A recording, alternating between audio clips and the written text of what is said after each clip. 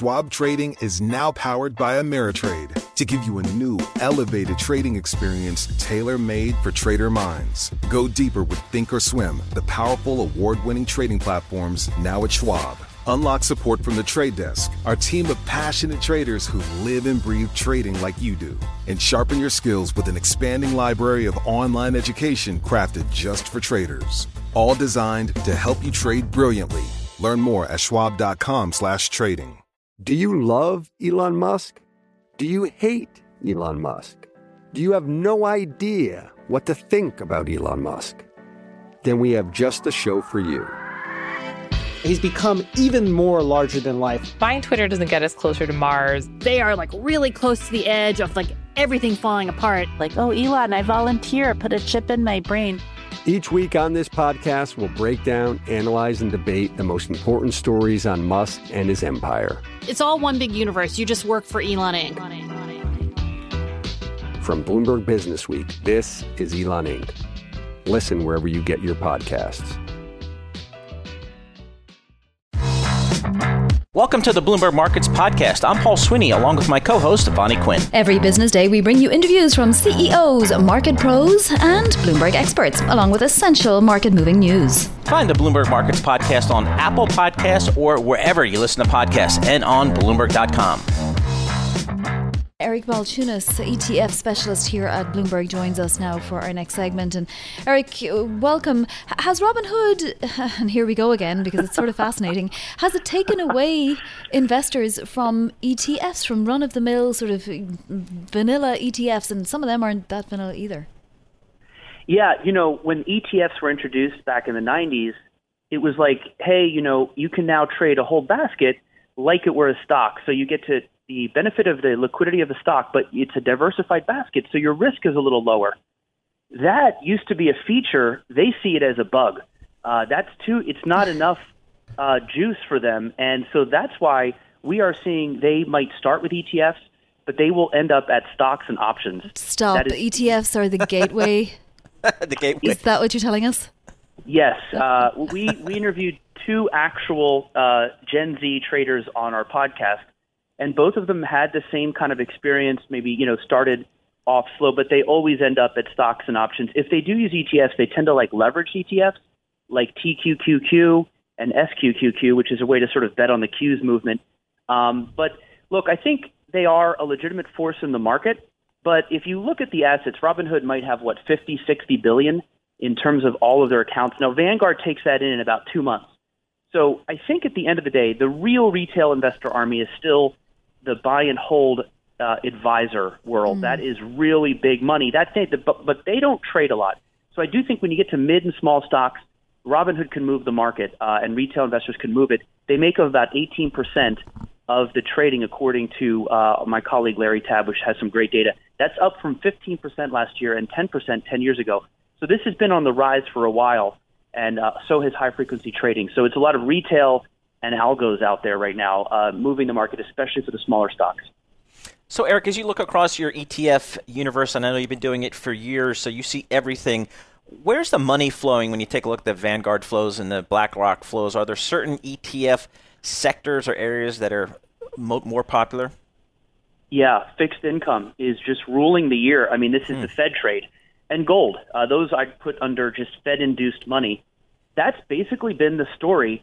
It's interesting. There's been definitely some money into equities, but not a lot. Not as much as you'd think, because the equity market's up, 30, 40% since Kitchen Sink Day at the end of March.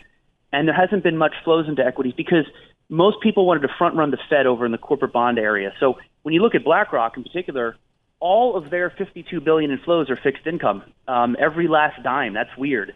And equities have been a little left behind. And what's interesting is small caps had their best quarter in, I think, 30 years. Same with mid caps. And they both saw outflows in ETFs. It's interesting. There's been a lot of areas left behind. Emerging markets saw outflows, and they just had a best quarter in a decade.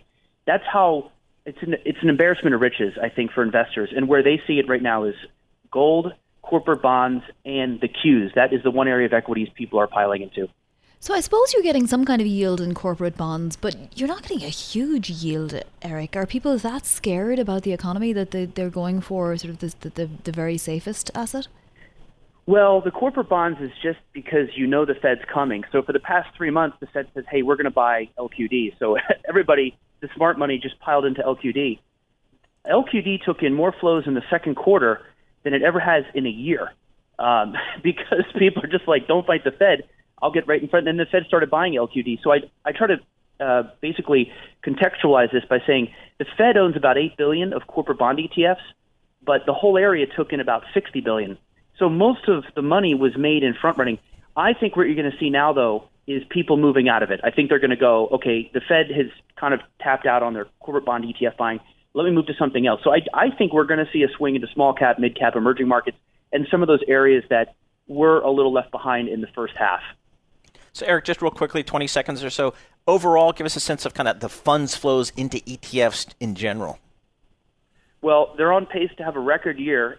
So there's still that sort of shift from high cost to low cost. People ETFs went through a lot, but liquidity, low cost, and tax efficiency kind of trumps everything right now. And you continue to see money flow. It's like $212 billion so far year to date. So we expect to see more, but I do think we're going to see some of those left behind sectors see some flows. Interesting. Eric Balchunas, thanks for joining us. Always the expert, Vani, on all things ETF. We're fortunate to have his ear. Eric's a senior ETF analyst for Bloomberg Intelligence joining us on the phone. So, Vani, it's just interesting that, I've been in this business a long time. This ETF phenomenon has just been amazing, and it's really been, I think, so widely embraced by many investors. Exactly, and you see some of the same debates going on in the ETF world as you do in other words, like the fee war, for example, the chasing the fees to zero, if you like, and billions flowing into quant ETFs and so on. Yeah.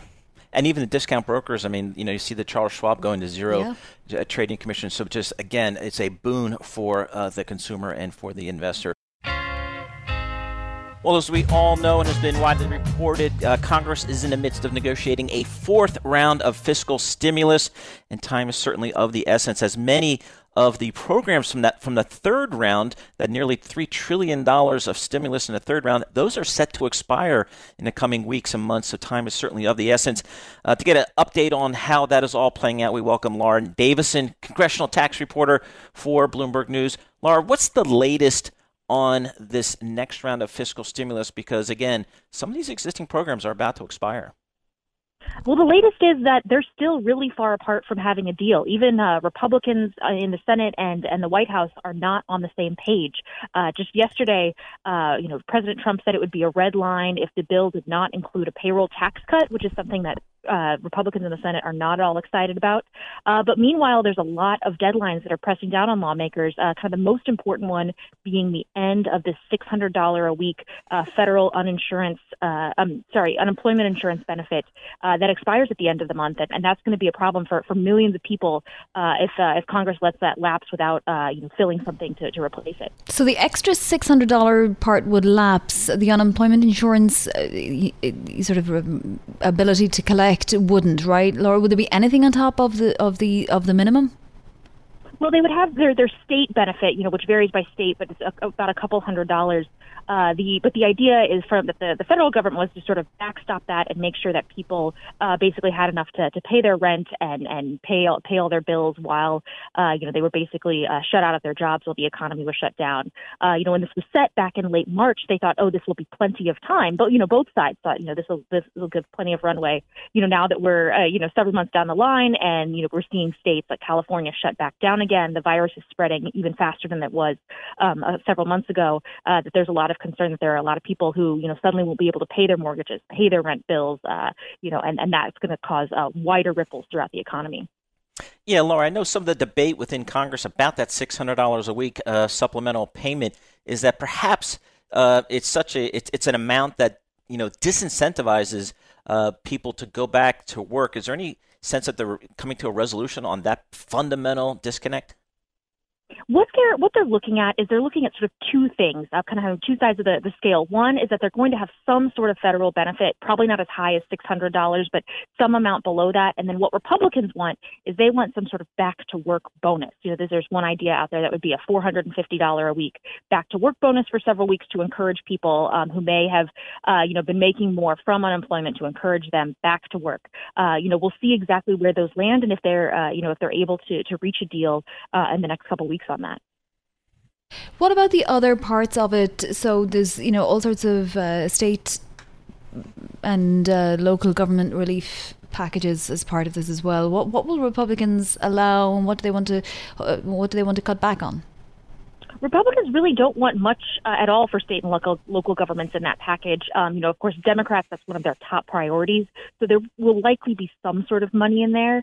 But the big overall question here is how much is this bill going to pass? Several months ago we saw the House pass the HEROES bill that had $3.5 trillion in new stimulus spending. Mitch McConnell for the Republicans has said they want something no more than $1 trillion. So there's a vast difference in where the both sides are. Again, this is a compromise between Pelosi, the White House, and McConnell. So we'll probably see something above $1 trillion, but not as high as $3.5 trillion. And it's really just about making the money work. Once you look at unemployment, money for state and local. There's also concern about more money for vaccine and for PPE and for the health issues as that continues to be an ongoing problem, plus other things, like another round of stimulus checks or more money for small businesses. Laura, give us a sense of timing here about when Congress leaves for their summer vacation. What are the odds of getting something done before that recess? Well, the good news is summer vacation is a very a good incentive for lawmakers to get things done, and Congress typically doesn't act until it has to, and we're rapidly approaching that point. So both the House and the Senate will be back next week. They basically have 2 weeks before they're scheduled to leave on their break. These things could spill over a couple days into August, but I think there is a growing optimism that there will be a deal, within the next 2 to 3 weeks. What happens then? I mean, will the deal, will whatever is decided upon, will it last for? I mean, how do they decide how long this lasts for? I mean, nobody knows when a vaccine is going to be available. Most businesses that are, not able to reopen. I'm thinking of even arts organisations like Carnegie Hall, Lincoln Centre, and so on. They're talking about after Christmas. Broadway is after the new year. We're really stretching into next year. So anything that gets decided upon, do we know how long it will last for? We don't know exactly, and part of that will be determined by the cost, and also it's a political calculation. Remember there's an election in November, and if, especially for Democrats, they think they have a chance of winning back the Senate, they may want to just negotiate a deal that just goes, into the fall for a little while, and then if they were to have control of both the House and the Senate, they could pick up a new bill in January and have basically more favorable negotiating partners on the other side of the building. Mm. So, Laura, is the expectation that no matter what Congress delivers to the president that he will sign it, given that we are so close to a presidential election? There is no certainty there. There was some concern in the Senate yesterday with the White House coming out and saying that payroll tax cut would be a red line. That's something that Republicans in the Senate don't really want. It's expensive. It doesn't help people that are necessarily not working. So that's a concern. Though some aides have indicated to me that this is a demand that the White House has made before, and the president has caved on it. Also, we've seen in previous negotiations over government funding demands about money for the border wall with Mexico. The president has also caved there. So I think there's some expectation that there's a red line may not be a firm, bright red line.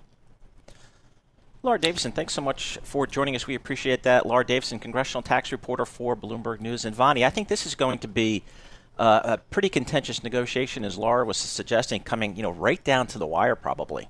Right, and today we actually have Mnuchin testifying as well before Congress. So there'll be a lot of information, but will there be enough information, Paul? I mean, we don't really know yet how many businesses were able to get their hands on money to stay open. We don't know how many of their employees will actually have been, kept on the payrolls, and how many won't. So we don't really know how much suffering is out there. But one thing's for sure, Republicans do not want it to be as generous as the first time out, and it won't be. I think that's something we can definitely say for sure. Yeah, I think you're right. That $3 trillion we had in the third round, that was, really a major statement there right at the beginning of the pandemic. But, as we see see these states around the country having, seeing surges, boy, it just kind of goes to the issue, when can we get this thing, kind of get a handle on it? And it doesn't really bode well right now, the data. No, a record number of cases in the United States now. This after already having seen, what we thought was the record a couple of months ago. Well, I'm looking at gold here, up about 20% year to date, a real rise here. We had that big dip in March along with pretty much everything else when the COVID hit, but since then been marching ever higher. To get a sense of what the outlook is for the precious metal, we welcome Everett Millman, precious metal specialist for Gainesville Coins. Everett, thanks so much for joining us here. Again, I'm a little surprised here that gold's performed so well, but it's just been a real stalwart here. What's your view going forward for this precious metal? Yeah, thanks for having me on. As we've seen basically the entire way up these past 12 months, there's been a pretty reliably strong bid that comes in anytime the gold price dips significantly. And that durable base of support appears to be forming at the 1,800 per ounce level right now. But as you pointed out, it's interesting that we've seen prices recover pretty handsomely in the equity market without much of an impact on risk-off assets like gold and longer-dated treasuries. In fact, both of those have continued to rally right alongside the stock market. So even as pockets of the world economy open up, as economic activity gradually recovers in the second half of the year, $1,800 gold may be the new normal. On the other hand, if we see some exceedingly good developments on the economic reopening or on the trade front, for instance, that would relieve a considerable portion of the pent-up safe haven pressure that's been buoying the gold price. So although those kinds of positive developments appear rather unlikely today, there is some degree of downside risk for gold. It could swiftly fall back below $1,600 an ounce if indeed the economy or the financial system looks drastically more stable by the third or fourth quarter of this year. So I remember speaking with Paul Tudor Jones. Now, it is probably more than a year ago at this point, but he was calling for gold to go higher at the time and said that if it hit 1,800, it would go, beyond $2,000 an ounce. But that didn't happen. We are still above 1,800, but we're not moving higher from here, Everett. What is the reason for that? So that is a very interesting development, and what I would point to is that investment demand for gold has been hitting all-time highs, but it's had to make up for the near eradication of physical demand for gold jewelry in places like India and other key jewelry districts in the Middle East and East Asia. So to me, that points to the importance of some of the institutional trends we're seeing, that institutional buyers, hedge funds, central banks, that's who's buying gold right now.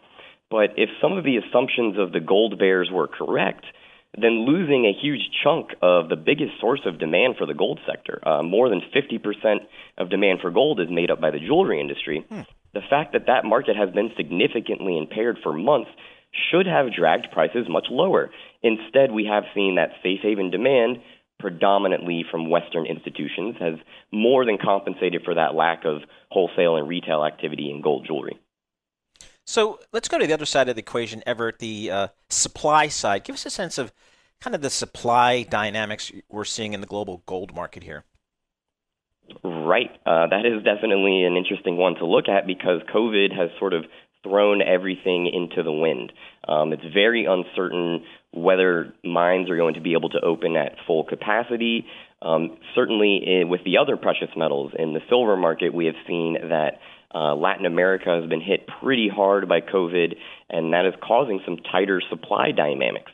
So I think that is also adding some positive pressure underneath the gold price, and we don't expect that to clear up anytime in the next few months. So into the second half of 2020, it could even spill over into early 2021. We should expect some tighter supply, not only in gold, but also in silver and the other metals, and that is positive for price action. What about jewellery demand, Everett? Has it gone away completely? Not completely, but as I said, it is significantly impaired. Much of the world's jewelry demand comes from East Asia and from India, and those regions have simply had to shut down a lot of their jewelry businesses. The same is true in China. Even though the Chinese economy obviously bounced back pretty strongly in the second quarter, copper demand in China rebounded, we haven't seen the same in gold. Gold jewelry has seen very low volumes of sales in China. In fact, on the Shanghai Gold Exchange, where a lot of that jewelry is traded, we've seen the lowest volume since 2013.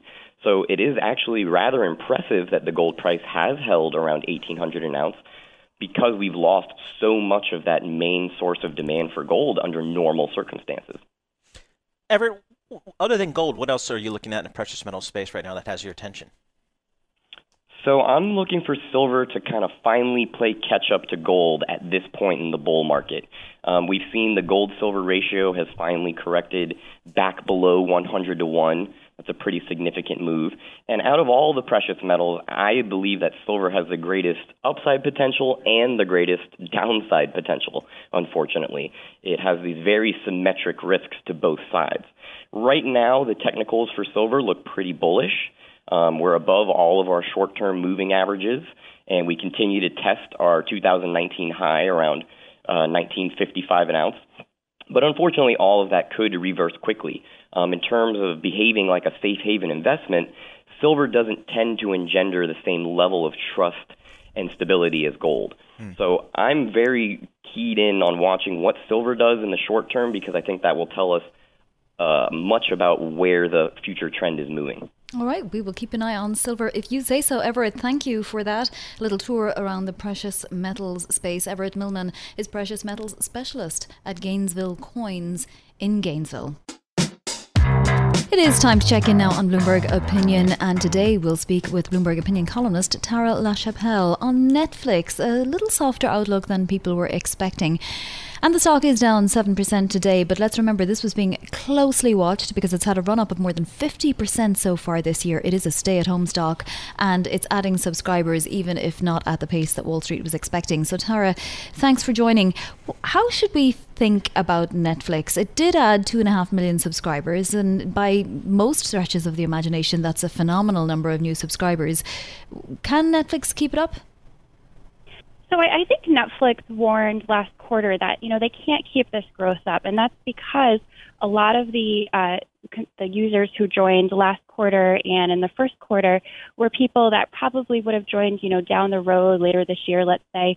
So that big growth number takes away from subsequent quarters. So that's what we saw again happen, where they added almost 16 million subscribers in the first quarter. They added almost 10 million in the second quarter, but now they're forecasting just 2.5 million. It's still an incredible growth rate. They're still growing more than 20% every quarter, year on year.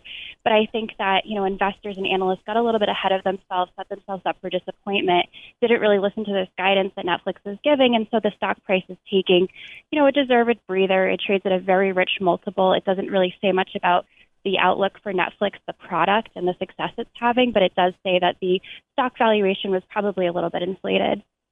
So, Tara, I know this is a stock that's really driven by the momentum of the subscriber gains. And I guess the big question for a lot of investors now is, as I think about that softer than expected third quarter guidance for subscriber net adds, how much of that was the pull ahead effect of the first half versus just a more competitive environment out there? Now we've got almost every major media company's got a streaming product in the marketplace. Did the company talk about that? Yeah, and it's a really good point. The company did talk a little bit more about the competition they're seeing, but as Reed Hastings said was, their subscribers, even when they churn out, even when they cancel, they expect a lot of them to come back, which I do think is a fair statement with Netflix. I think Netflix has kind of established itself as this base subscription that a lot of people need, and then everything else you kind of test out and have as an add-on service. And that's why I've been writing that a lot of these other services, they're good, but they're not good enough to replace cable or to replace Netflix. So they're really just competing for second place at this point. Of course, that could change at any point if Netflix suddenly doesn't have enough good content, which is very possible the longer that this pandemic stretches on and they're unable to add new material. But right now, I think, Netflix really has the deepest library. They had a lot of their stuff for 2020 already completed and ready to go, so they're not really as affected right now. Whereas if you have Disney Plus or HBO Max, you're really feeling that programming drought at the moment. You're looking and you're running out of new things to watch. And so I think that's how Netflix has really kind of established itself with a moat that these other companies haven't quite gotten yet. Yes, I mean, production is resuming in South Korea, Germany, France, Spain, Portugal, Italy, and the UK. So that should deliver something for the consumer by the end of this year. And then Netflix has new titles for 2021. So it's really getting around restrictions with production and sort of the need for new material, isn't it, Tara? Yeah, so they said, next year, probably the second half of 2021, is when you'll see a lot more of their newer stuff, because they are, eventually they'll start to feel the effects of the pandemic, not having everything completed in time. But even with that said, Netflix still has sort of the deepest library, the most new material. They've been doing a lot with reality TV, which has worked really well for them. They had 2 hit shows, Too Hot to Handle, Love is Blind. And I think that made them realize, reality TV is a really big part of this. It's easier to make remotely. It's cheaper to produce, and also they're experimenting more with animated, which a lot of their employees can do remotely should they need to, so they're not having to do these big production sets necessarily where you have hundreds of people on set at a time, which is something that's going to be really hard for these Hollywood studios to work around going forward. Hey, Tara, what did you make of the announcement that they're naming Ted Sarandos, who's the longtime product person at the company and a senior executive, as co-CEO with Reed Hastings? Kind of an odd organizational setup, isn't it?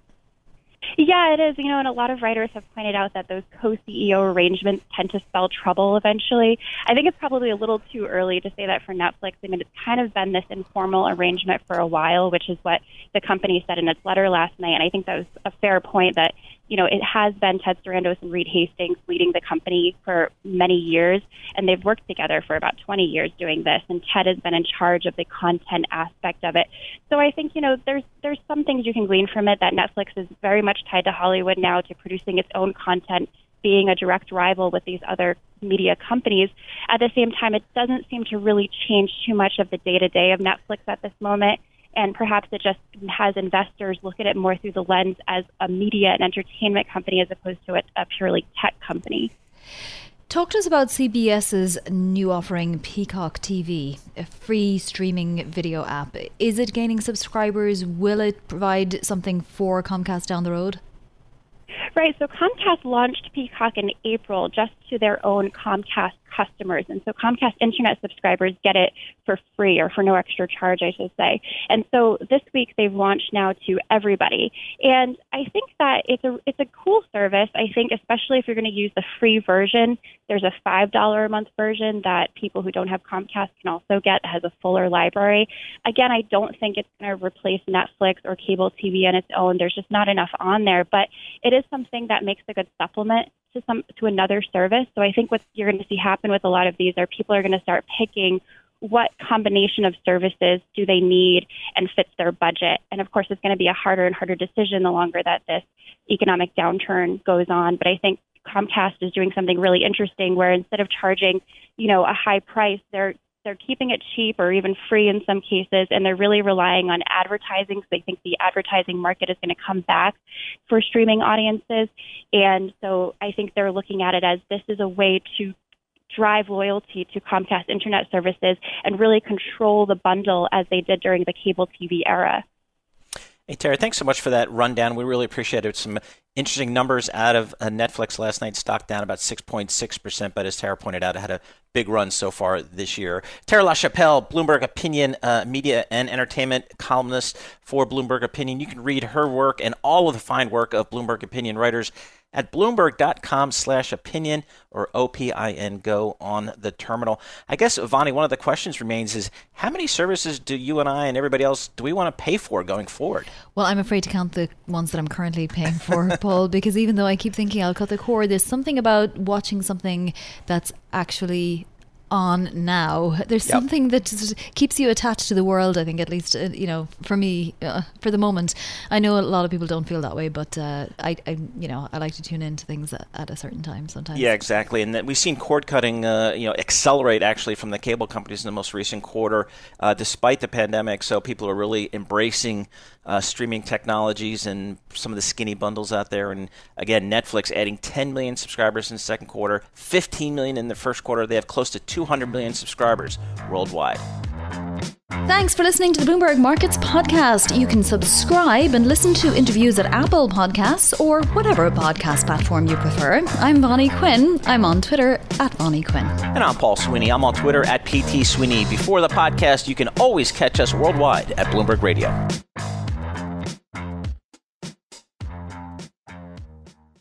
To address our new climate reality, the world needs radical solutions. Collaborate for a greener future at the Bloomberg Green Festival, a groundbreaking celebration of the thinkers, doers, and innovators leading the way.